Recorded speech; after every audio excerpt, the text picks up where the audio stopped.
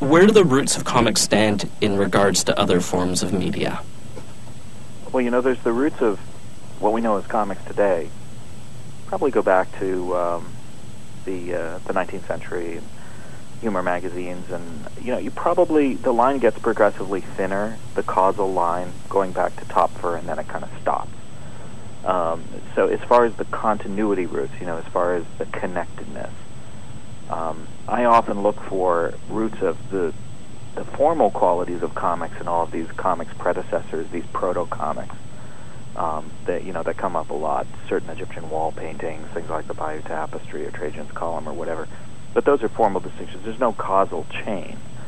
So, I think that if you're looking for a family tree, I think you have stuff that was going on in Europe, Topfer being about the earliest example of this idea of stringing cartoons in a row to tell a story, and then it starts to get more solid and more of a continuous chain of influences, with the humor magazines and going into America's explosion of comics at the beginning of last century.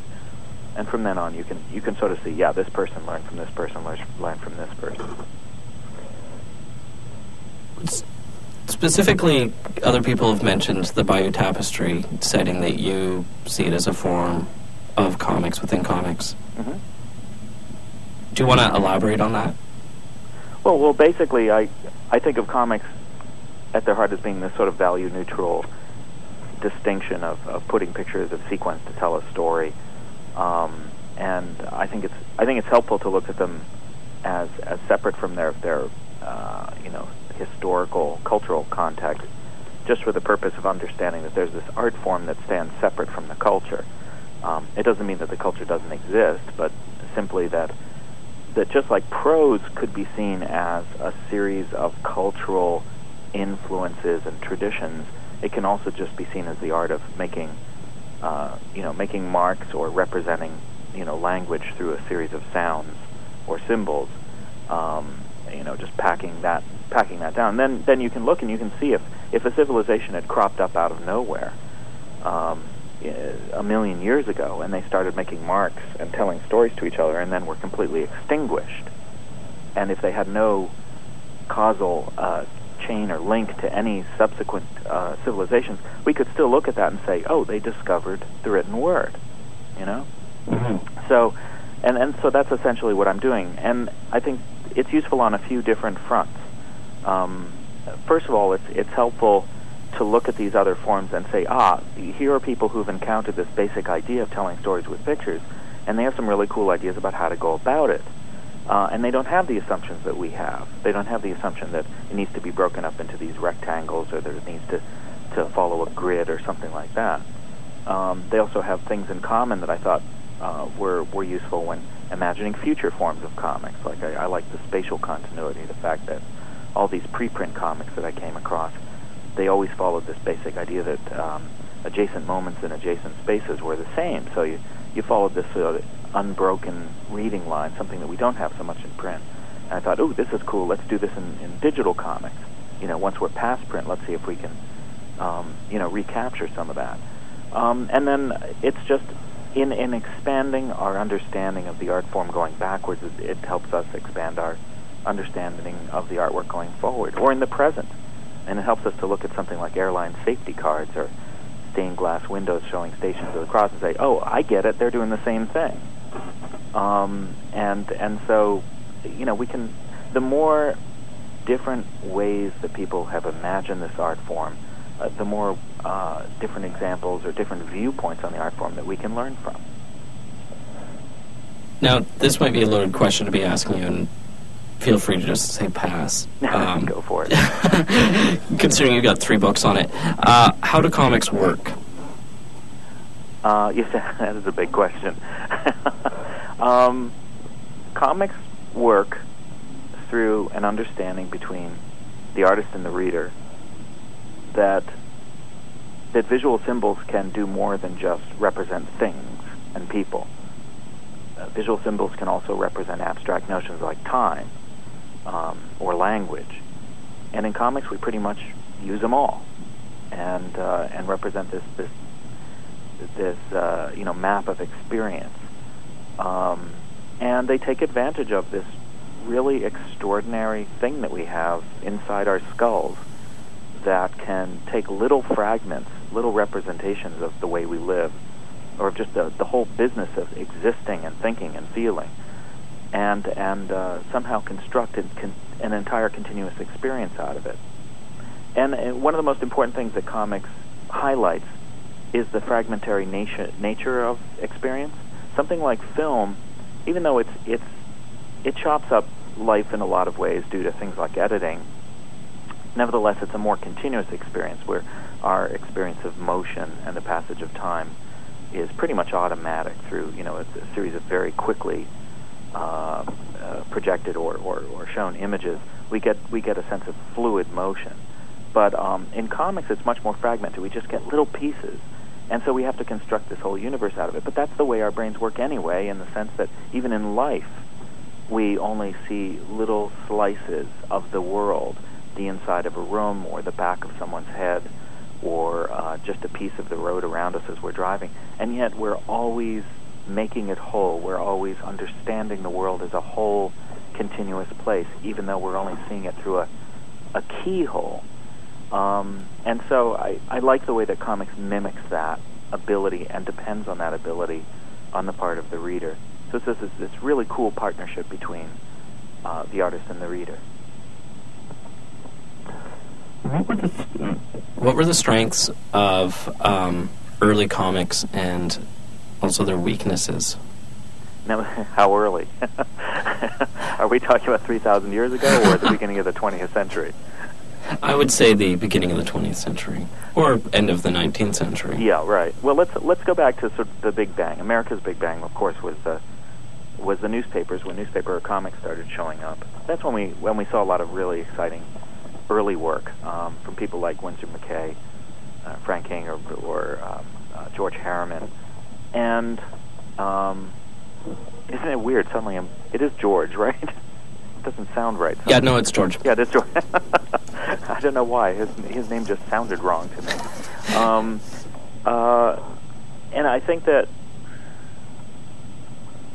at the very beginning, when something is fairly new, or at least when it feels new, people do have an instinct to want to explore. They want to just see the far corners of it. And I think people like McKay did that wonderfully. In many cases, the exploration was kind of the point. I think if you look at something like Little Nemo, you realize that his primary goal was to say, I can do this, I can do this, I can do this, I can show you this, I can show you this, I can show you this. He didn't have a particularly sophisticated narrative in mind. He wasn't writing Moby Dick. He was just like, let's go to a new place. How about if everybody gets big? Look, mountains, which means that, as far as its literary ambitions, that they were kind of off the table. It wasn't really the point. The point was that, yes, I can make beautiful things, and these beautiful things can be sent far and wide, can be printed up in editions of tens of thousands or hundreds of thousands of copies and read at the breakfast table, and that's really, really cool. And then there was a sense, I think many comics historians have this sad sense that at a certain point, perhaps even coinciding with the invention of comic books, that our ambitions were scaled down a little, that the comic strips became more and more compressed and adolescent, or not adolescent, excuse me, that was the province of comic books, but more bland. And the idea of just simply giving somebody a laugh, or something to pin on a refrigerator eventually, became its only purpose. And then the comic books were seen as having progressively narrower audiences. I have to say, though, as much as I love that period at the very beginning of the last century, as much as I admire the masters from that period, I don't think of that as a high water mark. I think the high water mark is now. And I think that what we're doing, both in terms of artistic exploration and maybe even more importantly, in terms of advancing the potential of comics as a literature, I think what we're doing now exceeds anything that's been done previously. The last 15 years just knocks the previous 100 years on its ass. I won't argue that at all. Was there central use for comics at that point in time? There were, again, it depends on how you define uses. I mean, is just entertaining somebody a use? I think you could probably make a pretty strong case that it is. I mean, it has a practical effect, of relaxing somebody or waking them up or whatever. As far as more practical use, are you thinking in terms of things like education, or like why were these comics being made? At the very beginning, they were made to sell newspapers, no question about it. That was that early, what I think of as the shotgun marriage between an art form and an industry that remained in effect for many, many years, despite a kind of a dysfunctional relationship. But yeah, I don't know who knocked up who, but I mean, that was its basic use. And this notion of, I mean, I don't even know if we would formulate the question, what were the uses of paintings in the 20th century? Would we even think to say that? So I think in many ways it underlies the sort of very broad common assumption that comics were sort of more a utility, that as a commercial art form, that they were just meant to accomplish a purpose and get out of the way. And that the idea of simply being for their own sake, of existing as a form of expression, was somehow unavailable to comics. Obviously, I don't think that that's true. And we did see a sense of self-expression in those early comics, especially Crazy Cat,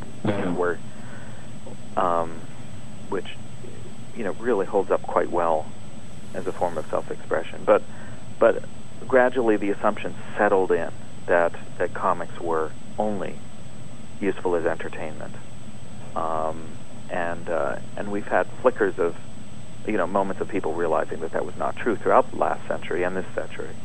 But I think that the assumption that comics can be used for multiple uses, and for self-expression, and for teaching, and for education, and for all these different audiences, that again is I think it's only recently that became a more common view on the part of educators, on the part of librarians, on the part of institutions.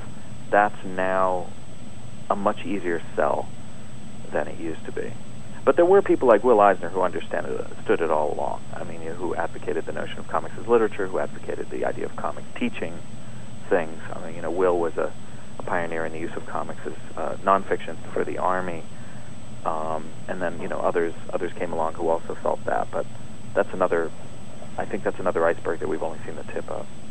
That's another extended conversation. Yeah, that's a whole other thing. I almost feel like you answered my next question, is how did that change with time? Yeah, well, basically, I believe the truth is its own advocate, but it really helps to have people out there on the stump, calling out the strengths of comics. But I do think that guys like me who make a lot of noise about what comics can do, we can make a little progress, but it only really works if you have demonstrations of the principle, and that's where people like Art Spiegelman or Chris Ware or Margin Satrapi have made the most progress, by simply making comics that prove the point. If there had never been a comic that aspired to higher literary ambitions, you could still say that comics could. You could still go out there and say, comics can aspire to higher literary ambitions. And you'd be right. But until there's one that really proves it, it's just hollow. It's just talk.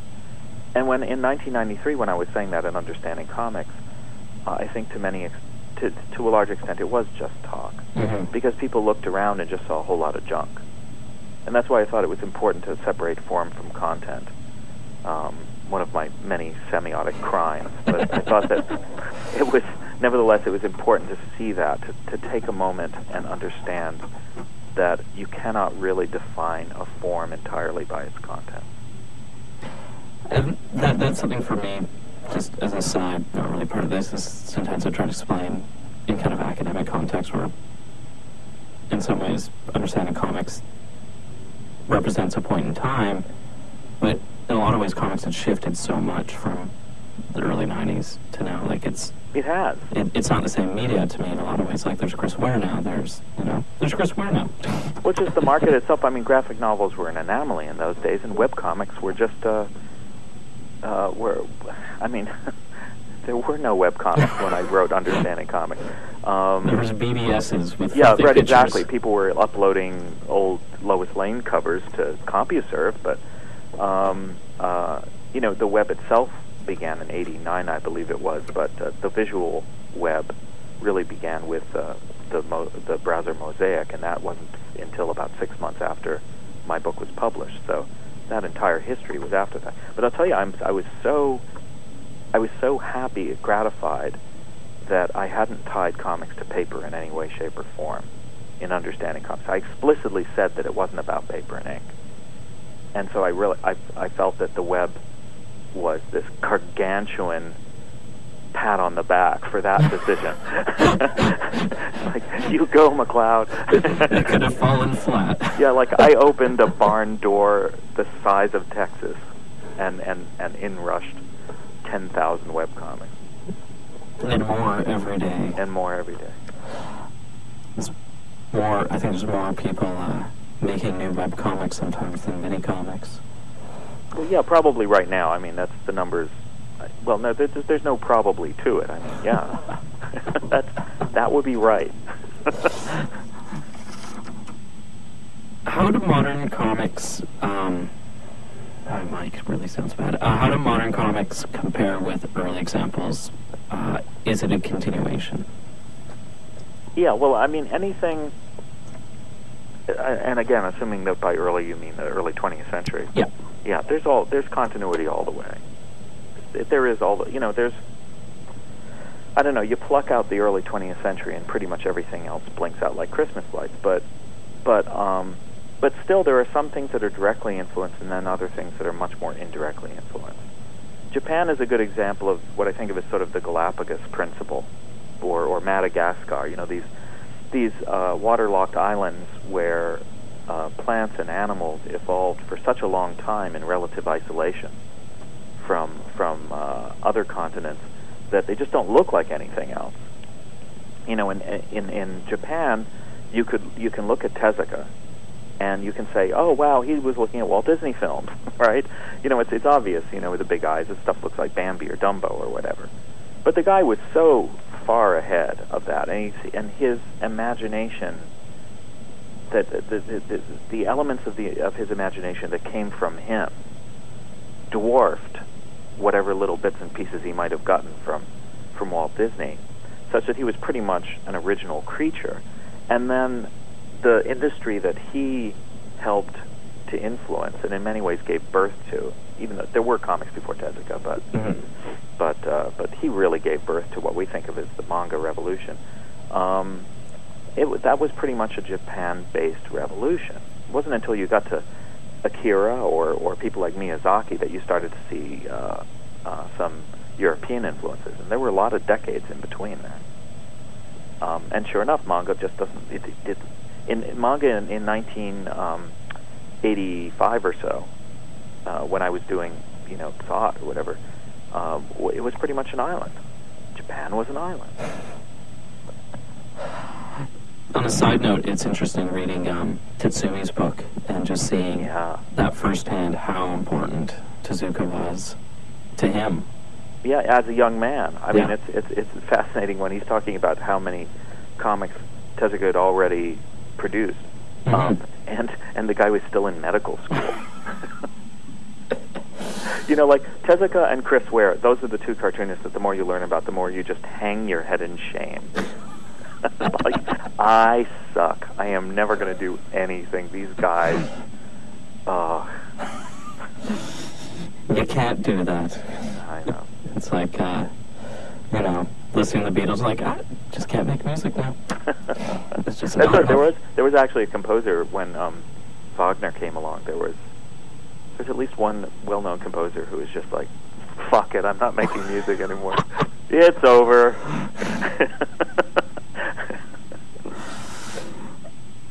Now, do you see a differentiation between editorial strips, comic strips, and comic books.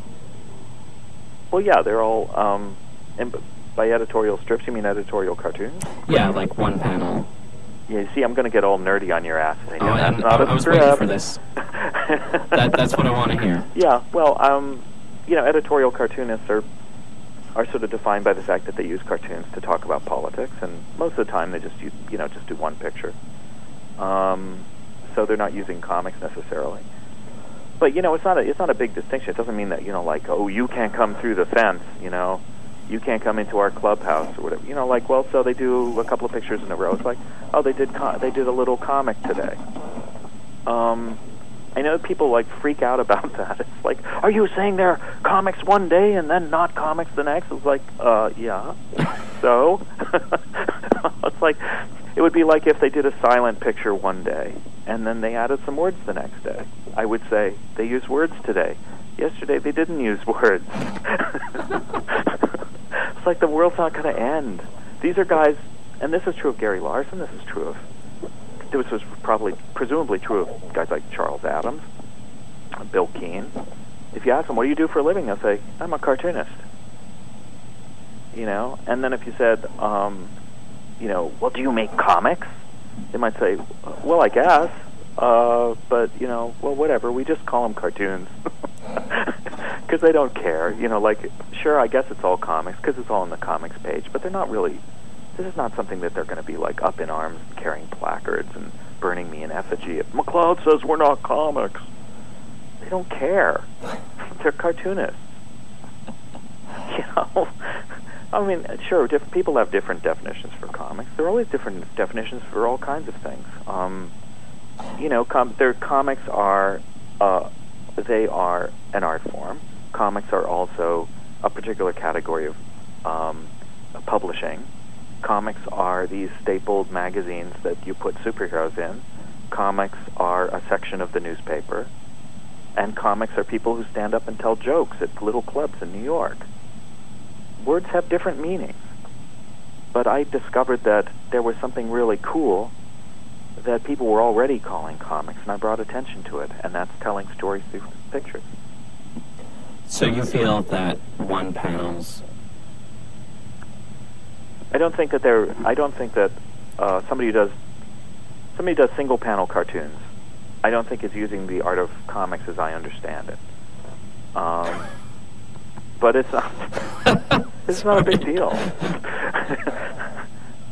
And I don't really think they care particularly about that semantic difference.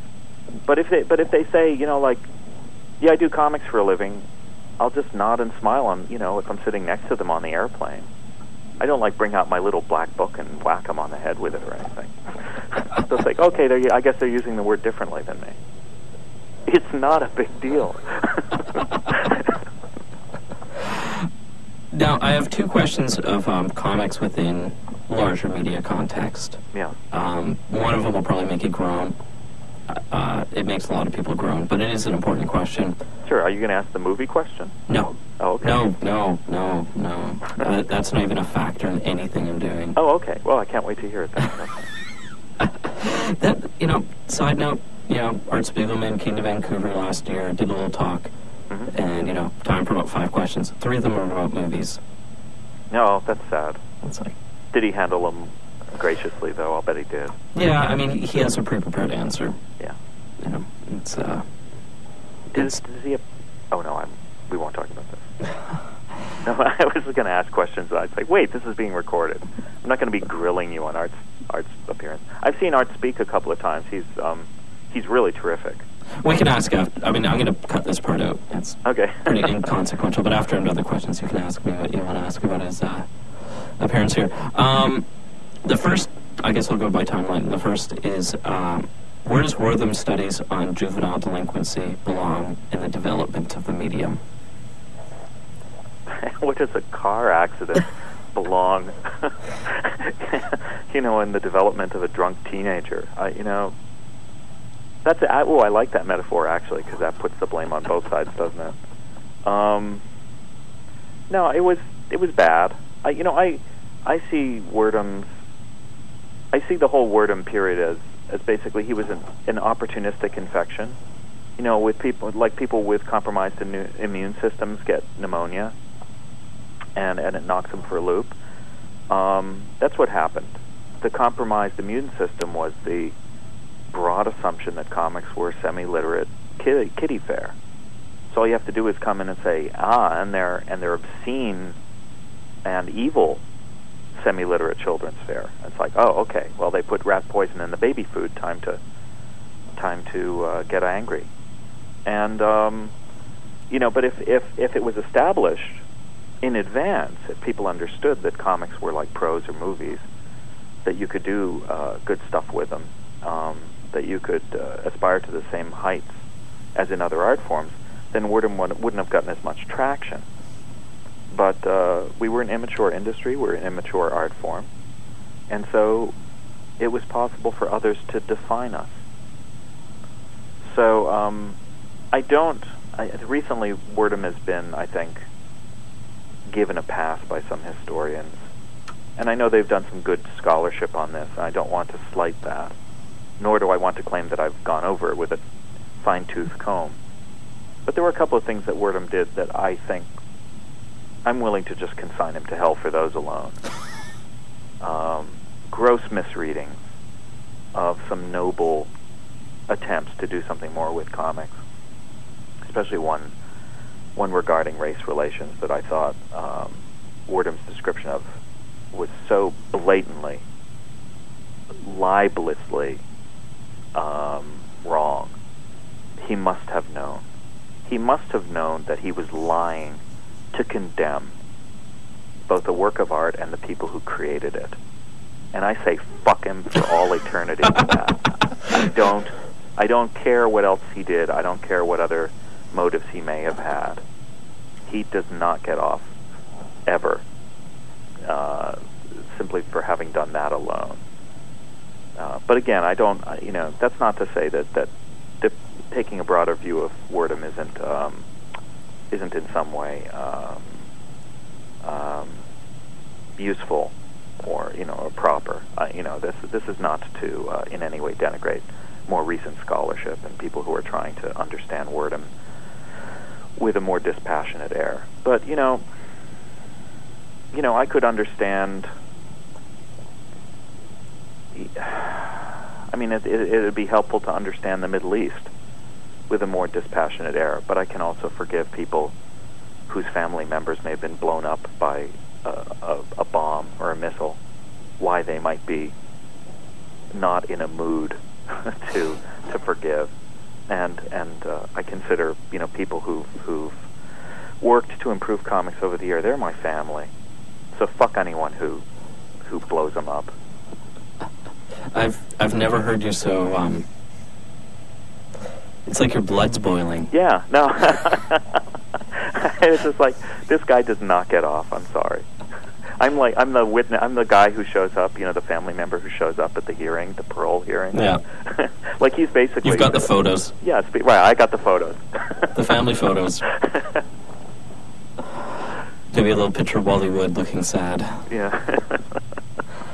This kind of follows up, and this is the one that makes people groan, and it kind of makes me groan, but I'm asking anyways. When looking at the Muhammad's comic controversy, is that an isolated incident, or does it hold a place in the greater scope of the medium? Well, I think there are issues that are comic specific. They're about the form. And then there are issues in which comics has common cause with other art forms, other forms of expression. And this is one of those. It's a free speech issue, as far as I'm concerned. And I do fall on the free speech side of that. I thought there was a very interesting debate between, I believe it was Art Spiegelman and Joe Sacco. Do you remember this? That was the one they did in Chicago, their talk, I think? Yeah, I think I believe it was long distance. I don't think they were together. But both of them had weighed in on the Muhammad cartoons, and Spiegelman had taken the free speech position. And Joe, if it was Joe, I think he had talked about cultural sensitivity and sort of the other side of the coin, and made some very good points, of course. but I do tend to fall more on the extreme free speech side. In fact, I'm very uncomfortable with hate speech laws. Hate speech laws are essentially thought control laws. They are declaring some thoughts bad thoughts, and I don't think that's the place of government. I think it's appropriate to condemn as an individual things that you consider hate speech, but I don't like any sort of coercive techniques for suppressing speech, even abhorrent speech. Okay. So yeah, it has nothing to do with basically to answer your question, it has to do with speech and expression, and comics is part of the great broad tapestry of human expression. This is one of the times when it overlaps with that cause. Same way with the internet. In the evolution of comics on the internet, I saw the aesthetic questions having to do with comics' core identity, and I saw the questions of distribution and the connection with the audience as a case where comics was simply one of many media that were going through similar changes.